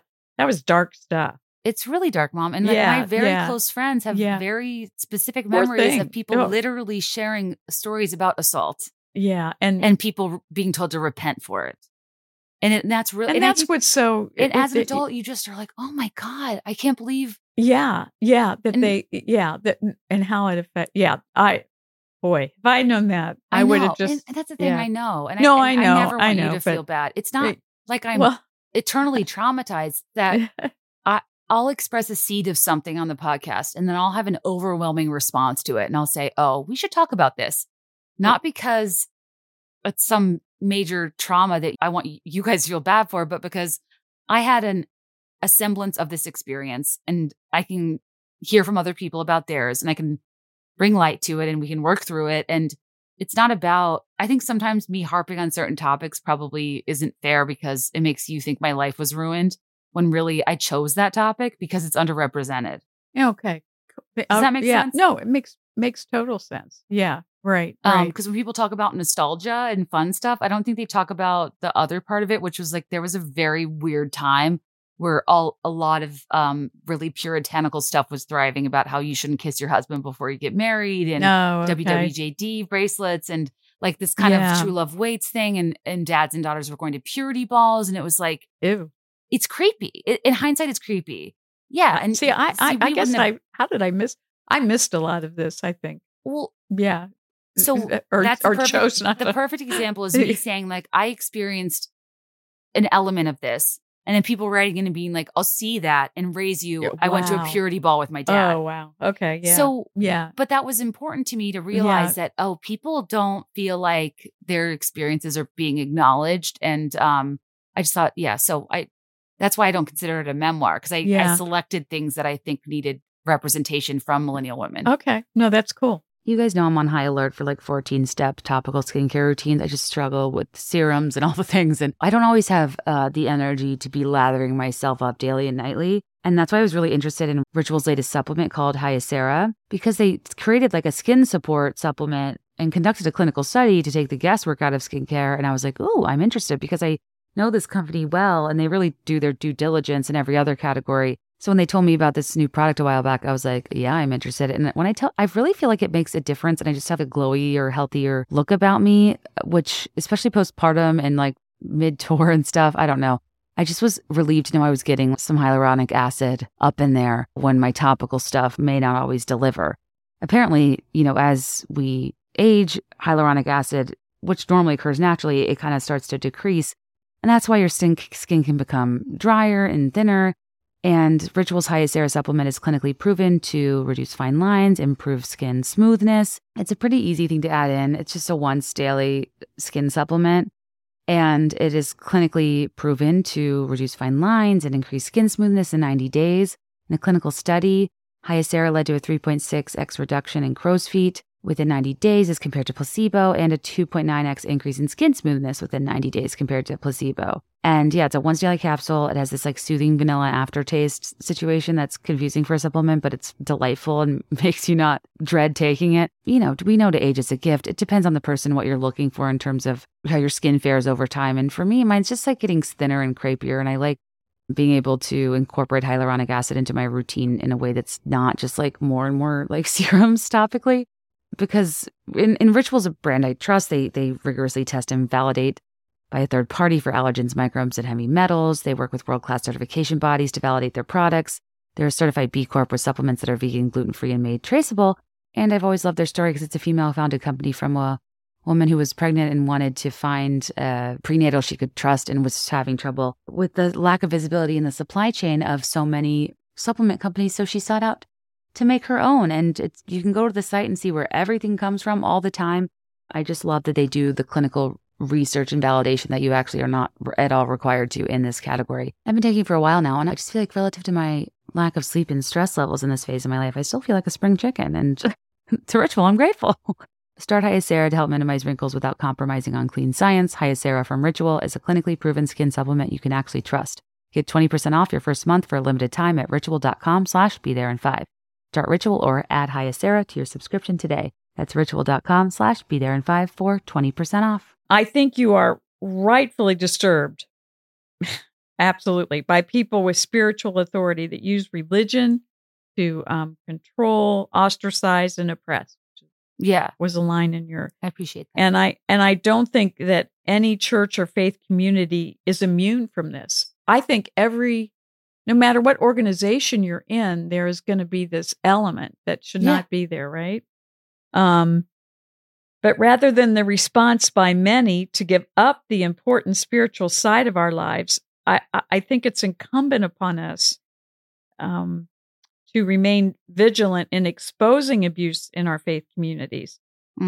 I also believe it is important to have a church home, and for each child, I think, to understand that they're special and also loved not only by their parents, but by their Creator.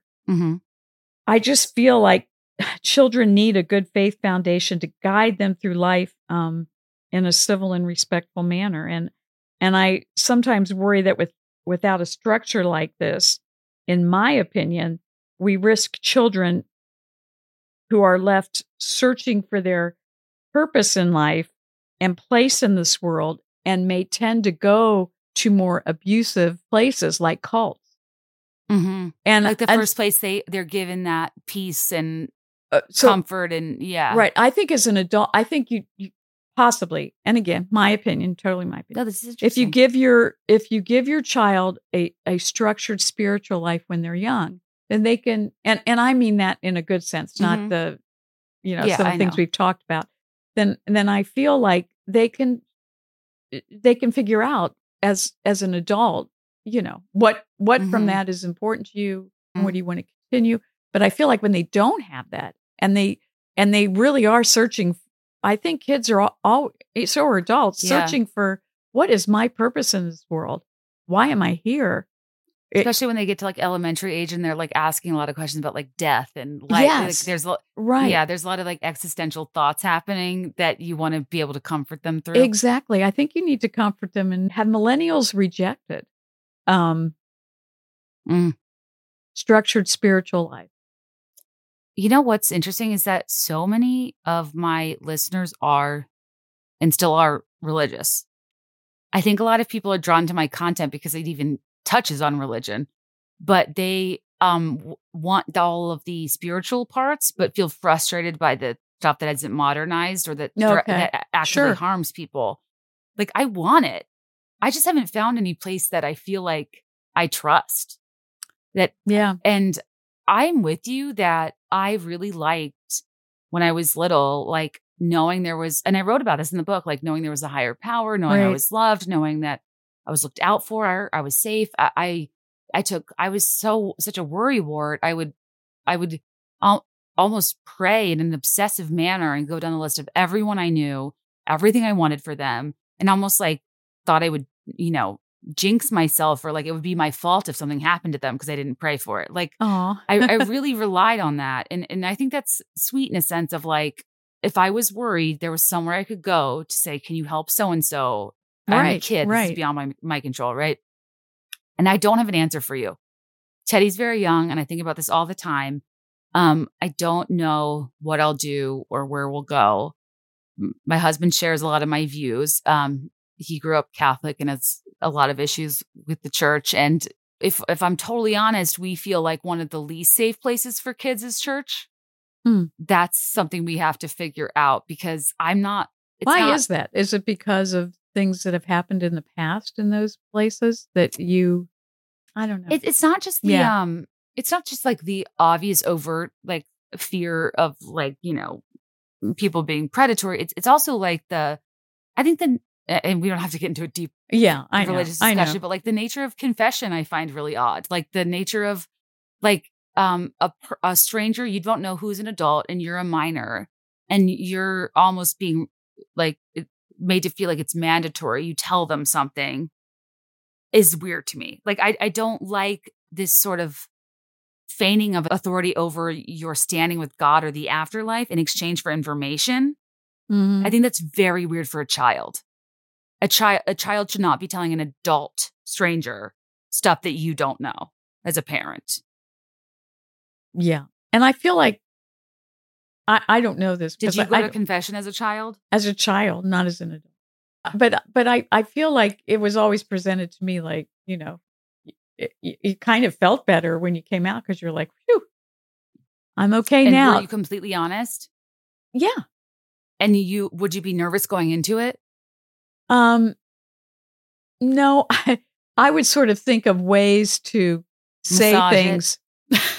I mean, likewise, I did. But it's not like I had any horrible, you know what I mean? It was kind of like, but as a kid, you're like, oh boy, well, how can I say this so that it doesn't sound too bad? Right. Yeah. No, but I figure as long as you got it out there and, they say, okay, they called it, say your prayers, they tell you what prayers to say and then you're good. And it kind of did lift and sometimes I think I should really go and just ask God to forgive me for everything that I've ever done in my life. Well, I know, but there's something about, I don't know. I know. Well, that's the kind of guilt I don't like. I really think that the premise is like, we're flawed. Yes, we're sinners. Yes, we mess up. I don't think that like there's any protocol. Like, I just don't think a loving, omnipotent God is hung up on how many like Hail Marys you did, rosary, or like going to confession. Like, I think the technicalities of religion are really interesting. And if they're ritualistic and they mean something to you, by all means do them. But I also think that I don't like the idea that somebody would be like superstitious or afraid because they didn't do some hyper specific earthly thing that man made up to think that their creator would ostracize, hate, or want bad for them. No, I agree with you. I don't think God creates people that he also hates is my biggest thing. And I think that when churches are very exclusive towards certain groups of people, towards certain behaviors, blah, blah, blah, I'm like, I don't think that's what it's about. I think it's about love and forgiveness and redemption. And I think when you use it to manipulate how people behave, it's a problem. I know what you're saying. Yeah. You're right. I think the great thing is about your faith. I think the faith, you need to personalize it to fit you. Yeah. But a lot of people call that legalism. Yeah. I've got one foot in, one foot out. Yes. Cafeteria Catholic, they call them. Right. There's a lot of ways people label, but you just have to be okay with that. But anyway.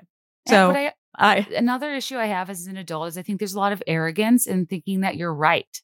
Like, there's a lot of very deeply entrenched like cultures and faith that are so different from ours.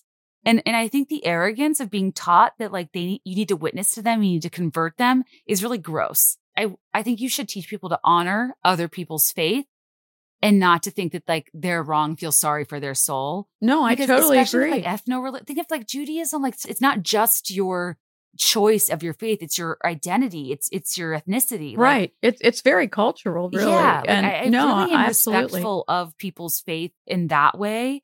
And sometimes I wish like I had a deeper connection to it. That.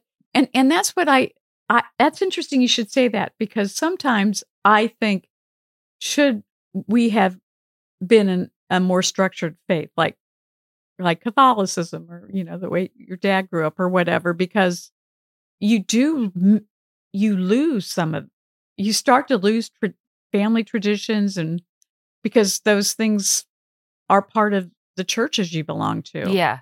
And they're what binds you together. And one of the coolest things for me is I can go anywhere in the world, Mm-hmm. and I can walk into any Mm-hmm. church, Catholic church, and I know we're all on the same page in that room, Mm-hmm. even though I can't speak And their I think language. that's like really beautiful. And I think the people I turned to the most were my parents. Mm-hmm. Yeah. They were the best people I've ever met, and your dad, they until he died, was the most devout. He was a very spiritual man, and I still have his. In fact, I talked to somebody at the meet and greet about you this. did? Yeah, Aw. they mentioned you said something on your podcast. He literally after he had a stroke and he couldn't do anything. He was paralyzed. Mm-hmm. The one thing he could still do was pray. Mm-hmm. So he made those pages of everyone, and I mean, it went on, and I saved those. And I learned from him, and and to me, that's the most important part of my faith is prayer, and I believe in it. So one of the points of that chapter that I hope you extracted was like, I kind of joke that like I become born again on airplanes, or whatever. Like, yeah, right. When there's a crisis, or somebody you love is really sick, or religion. I can say I'm not into it all I want, but it shows up in my. But reflexes. In the end, right. Okay, you had an emergency surgery last year, right. I went straight upstairs and I took that cart of holy water from St. Nick and I prayed. Oh, well, thank you, because it worked.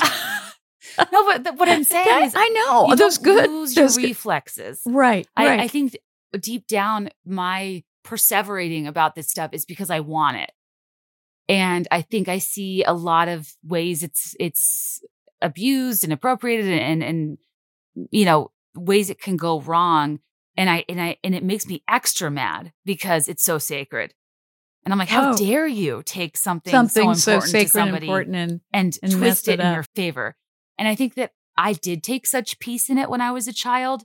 And then it was just completely turned to be about sex and your body and your cleavage and your it's almost like it lost all meaning to me because it was just about, I just felt bad all the time. No, that's the pits. And it's nothing you could have changed though. And I guess my bigger point is I haven't lost that like yearning and interest. I just haven't also found the right place for it. Right. But having a kid, I will say, makes you think about this stuff differently. Yes. No, it really I does. can't project my complicated feelings about religious authority onto my 4-year or 5-year-old child.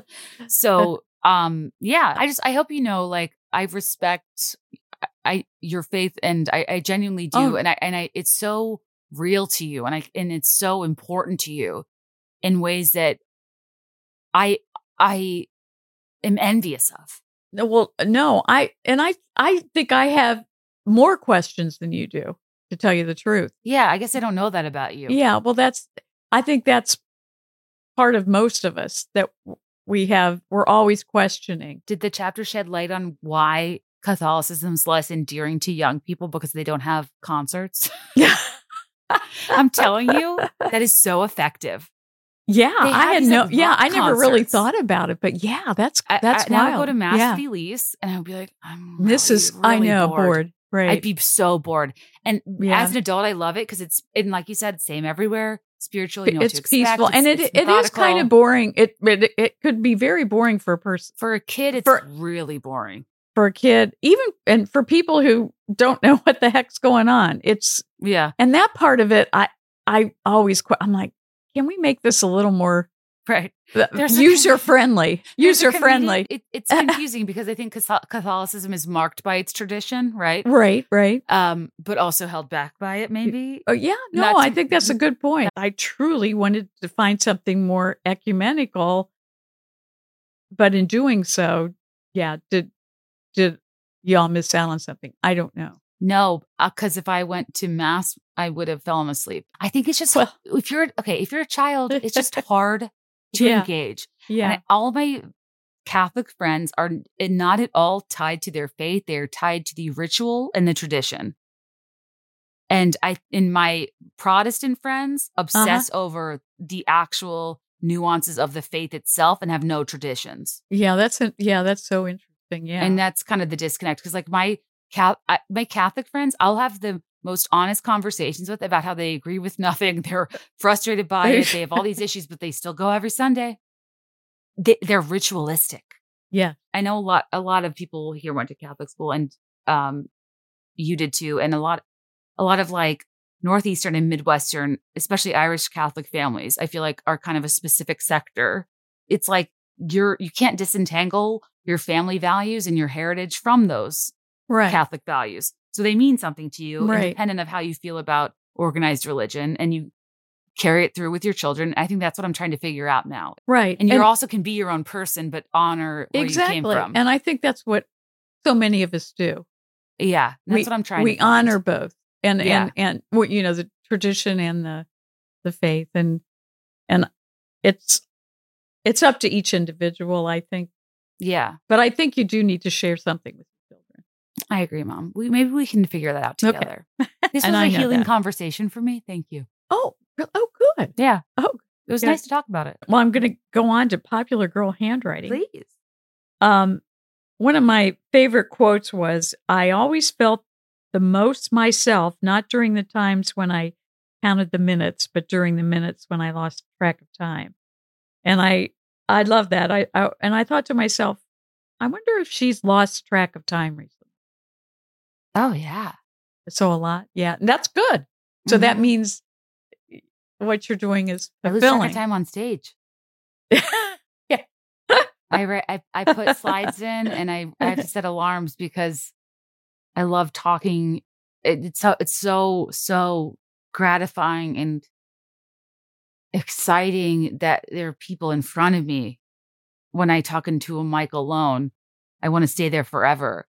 Every show's a little different because I kind of ad lib a lot, and that means a lot of times I walk away being like, that was the worst.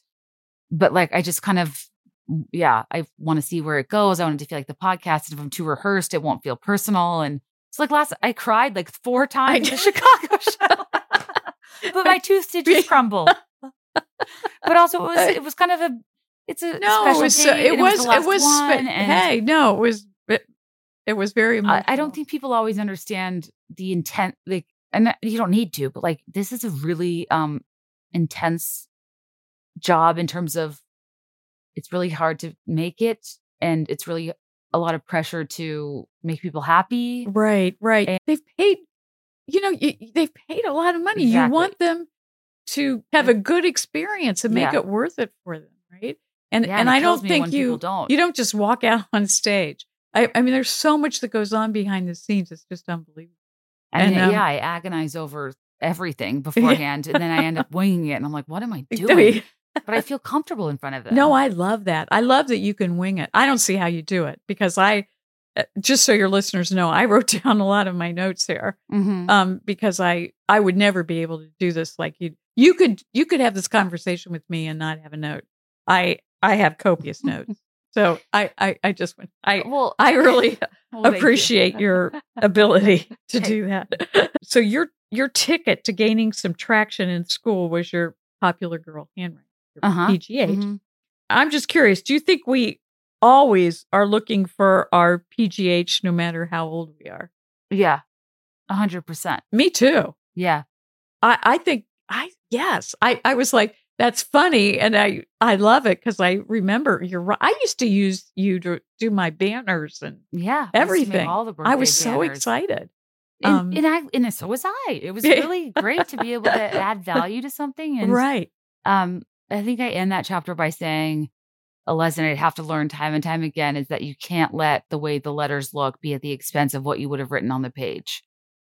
And that to me is like so cheesy, but it's a huge metaphor for all the years when I had this really interesting, complex internal world that I ignored in favor of how I looked, how I presented, who liked me, who didn't. And this whole book is honoring that version of me that I ignored that whole time. because I didn't think it had the trappings of something that was interesting or popular. It was too big. Yes. Basic. Yes. It just wasn't I know. Sometimes when I read the end of chapter 5, I'm like, that is so cheesy, but like it honestly also is what I meant. That's what, yeah. Wait, I'm pretty excited though that when I saw this, I laughed so hard. Dad's lesson on fixing the toilet flapper reaped incredible benefits, like leading to a DIY silver ball and chain. Like, was it Tiffany's that used to? There was silver ball necklaces were really popular. And Dad showed me how to fix the toilet flapper, and there was like a thicker ball chain link. And I remember thinking, wait a second. Yeah, that is paid a lot of money for that. It was at Penelope. Do you remember Penelope? Yeah. Oh, yeah. That's and right, I was like, right. Wait. I just got the biggest laugh out of that. I was like, who would have thought that doing a plumbing project would have led to that? But I still use that knowledge. It is good to, if a toilet is running, you need to know how to stop it. Yes. And I remember Dad being like, you need to know this in life, which is funny because you do. But I was like, at the time. But boy, that was a big day for you. Anything I couldn't achieve through like money or like social status, I would DIY my way to it. And I think I've DIY'd my whole career. Yes, I agree. And I think you were the origin of that. Like, let's not get down about this. Let's get thrifty. Yeah. And let's get creative. Yeah. And then when we make mistakes, I was always like, okay, how can I turn this mistake into something that's presentable? Something artful. And it kind of makes you do that in life then, I think, sometimes when you... And I think we got closer like crafting. Oh, yeah. Absolutely. Okay. So I'm going to move on to, are we going out? I can't believe you didn't say anything about your markup. My chapter 5, I talk about you being the Price is Right for retailer wrongs. Oh. I love that. No, actually, I know. I was trying to look. I didn't know. I didn't want to. I know. I love that. I didn't know how to ask. I wasn't trying to ask a question about that, but no. So many people have been like, "Is your mom my mom?" Oh, because everywhere we went, you were like, "The markup." Oh my, the markup. I still do. I can't help myself. I've always been like. And do you remember? I've told when you girls needed dresses for cotillion.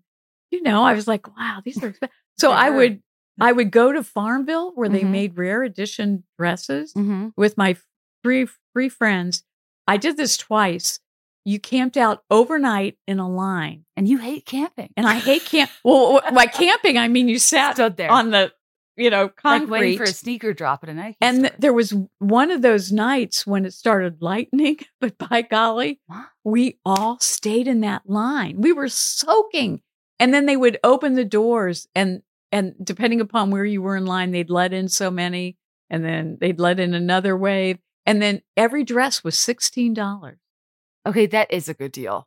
It was great. I was wondering, I'm like, how discounted were these dresses? Yeah, they were $16. So they were like nice though. They were. Remember that? They were like velvet, late collar, they were ornate, beautiful, like Easter dresses. Right. Some of them were better than others by the time I got in there. But what's funny, like, were they brand names or were they just like? They were called rare. They were made by Rare Edition. Oh, that's the. Yeah, in Farmville. Yeah. There's one dress that I absolutely loved. And you both wore it to cotillion, as far as I know. The green one? The green one. Oh, Mom. That was my favorite. You hated it? Oh, Mom. You didn't like that one? Okay. With pretty white tights? Oh, come on. That green dress is it's beautiful. To me, it was a little like it's a beautiful dress in a museum about the Victorian era. I think I just felt like I was about to go fetch a pail of water. Well, golly day. Like it was a beautiful dress, but it was not what the girls were wearing. Oh, really? Mom, it had like a full apron front, a lace trimmed apron front with a full high neck. Are you sure the girls weren't wearing it because they were selling it? That dress they would be gorgeous window treatments. Come on. That was my favorite. I'll have to ask Kelly how she felt about it because actually I thought she looked so pretty. She did look pretty, Mom, but I refused to wear that dress to cotillion. And I remember that. Yeah, I know. I don't remember getting a picture. You loved it. And okay, but you telling me about dad taking down my application and you in the lightning for those dresses makes me want to die. Because it's so sweet. And well, that way I could get like, if you had 4 cotillion dates, I could get 4 dresses, which normally we would probably only get, right. you know. No, and people misunderstand cotillion, to be clear. I wasn't a deb, right? No. It was what 6th and 7th graders did on Fridays. And we went to Arby's after. It was like manners, dancing. I think I just was in the weird position of being tall at that age. Which was hard with dancing. Yeah. And you would watch, so the girls would line up and the boys would line up, and you would watch the boys count what girl they would get. I didn't know that. They would move. I did not know that. And I think actually your brother told me about that. I was like, really? You would watch boys get matched with you and move. Mom, it was tough stuff. That is tough stuff. That's why you can't be dressed like a Edwardian era ghost. I guess maybe I was probably loving those American Girl catalogs.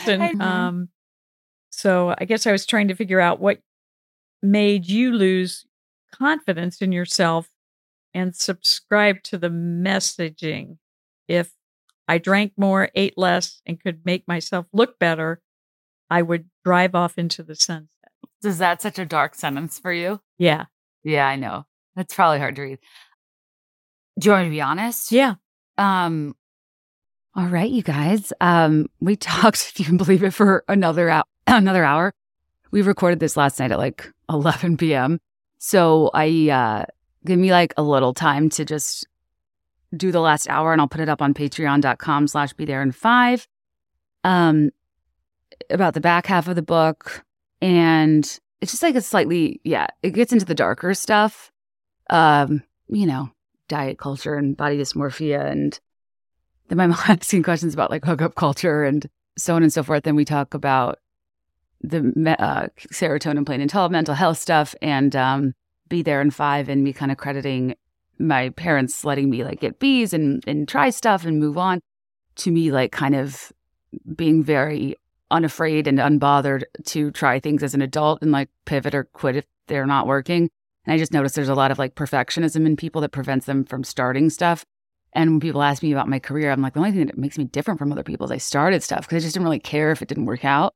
But my mom also, since I'm not putting that conversation on the main feed, I do know she wants me to clarify that I wasn't allowed to quit stuff like the second I started. I had to put an honest effort and I had to finish the season. So like I could do 1 season of soccer and quit, or 1 season of cheer and quit. You know what I mean? So she was like, make sure you tell people that's not like I let you just quit. You have to fulfill your commitment. I was like, okay, Mom, I will tell people that. But other than that, I feel just as defined by the stuff I quit as the stuff I tried. And I think that makes you well-rounded. And I don't feel like a quitter at all. I actually feel like the collective of my experiences. And there's such a weird narrative around never give up, never quit. Quitters never win, winners never quit. But like, it's just not my vibe, and it wasn't hers. And I just am so grateful that for all the ways these external forces in the world definitely affected me. At home, I felt like a genius. I felt like I was creative, and I felt like I had good ideas, and I was gifted. And it really mattered, because quite literally in 4th grade with the talented and gifted programs, from the second you told you're not talented or gifted as a kid, that's how you're hearing it. You're like, well, this is good for my future. So I had to find my confidence in other ways besides grades. And anyway, so we talked through lots of stuff in the 3rd hour, patreon.com/BeThereIn5. Again, I need a little bit to edit it, but if you subscribe, it'll email you when it's live. It'll be in the next day or two. My mom's leaving tomorrow, so we're just hanging with Teddy and stuff and getting caught up today. So yeah, stay tuned. Also, I started a Substack, BeThereIn5.substack.com. I just wrote about reflecting on like my pregnancy loss 2 years later, and my thoughts on like the 12-week safe zone and some things I've been reflecting on. And I have another one coming out soon about other stuff, and it's just like a fun way. I'm going to keep writing, and it's free, so that'd be chill. Otherwise, yeah, subscribe to Patreon, rate and review 5 stars, means the world. Buy One in a Millennial, my book, which is what this episode was about. And I'm just endlessly grateful for your interest, your returning every week, your attendance to one of my shows if I got to meet you, and or the buying of my book. Like, you all have carried my career on your backs. And it's special to me that like I was able to kind of articulate these thoughts in this book that are largely inspired by the topics you guys were most engaged with over time. And I can have like discussions like this with my mom that I'm not sure if we ever would have dove into regardless. And we might have like really misunderstood each other, especially with like the religious stuff, you know. I hope you enjoyed this convo. Hope it wasn't boring. Grateful for you. As always, let me know your thoughts and I'll let you know mine. I'll be there in 5. I swear.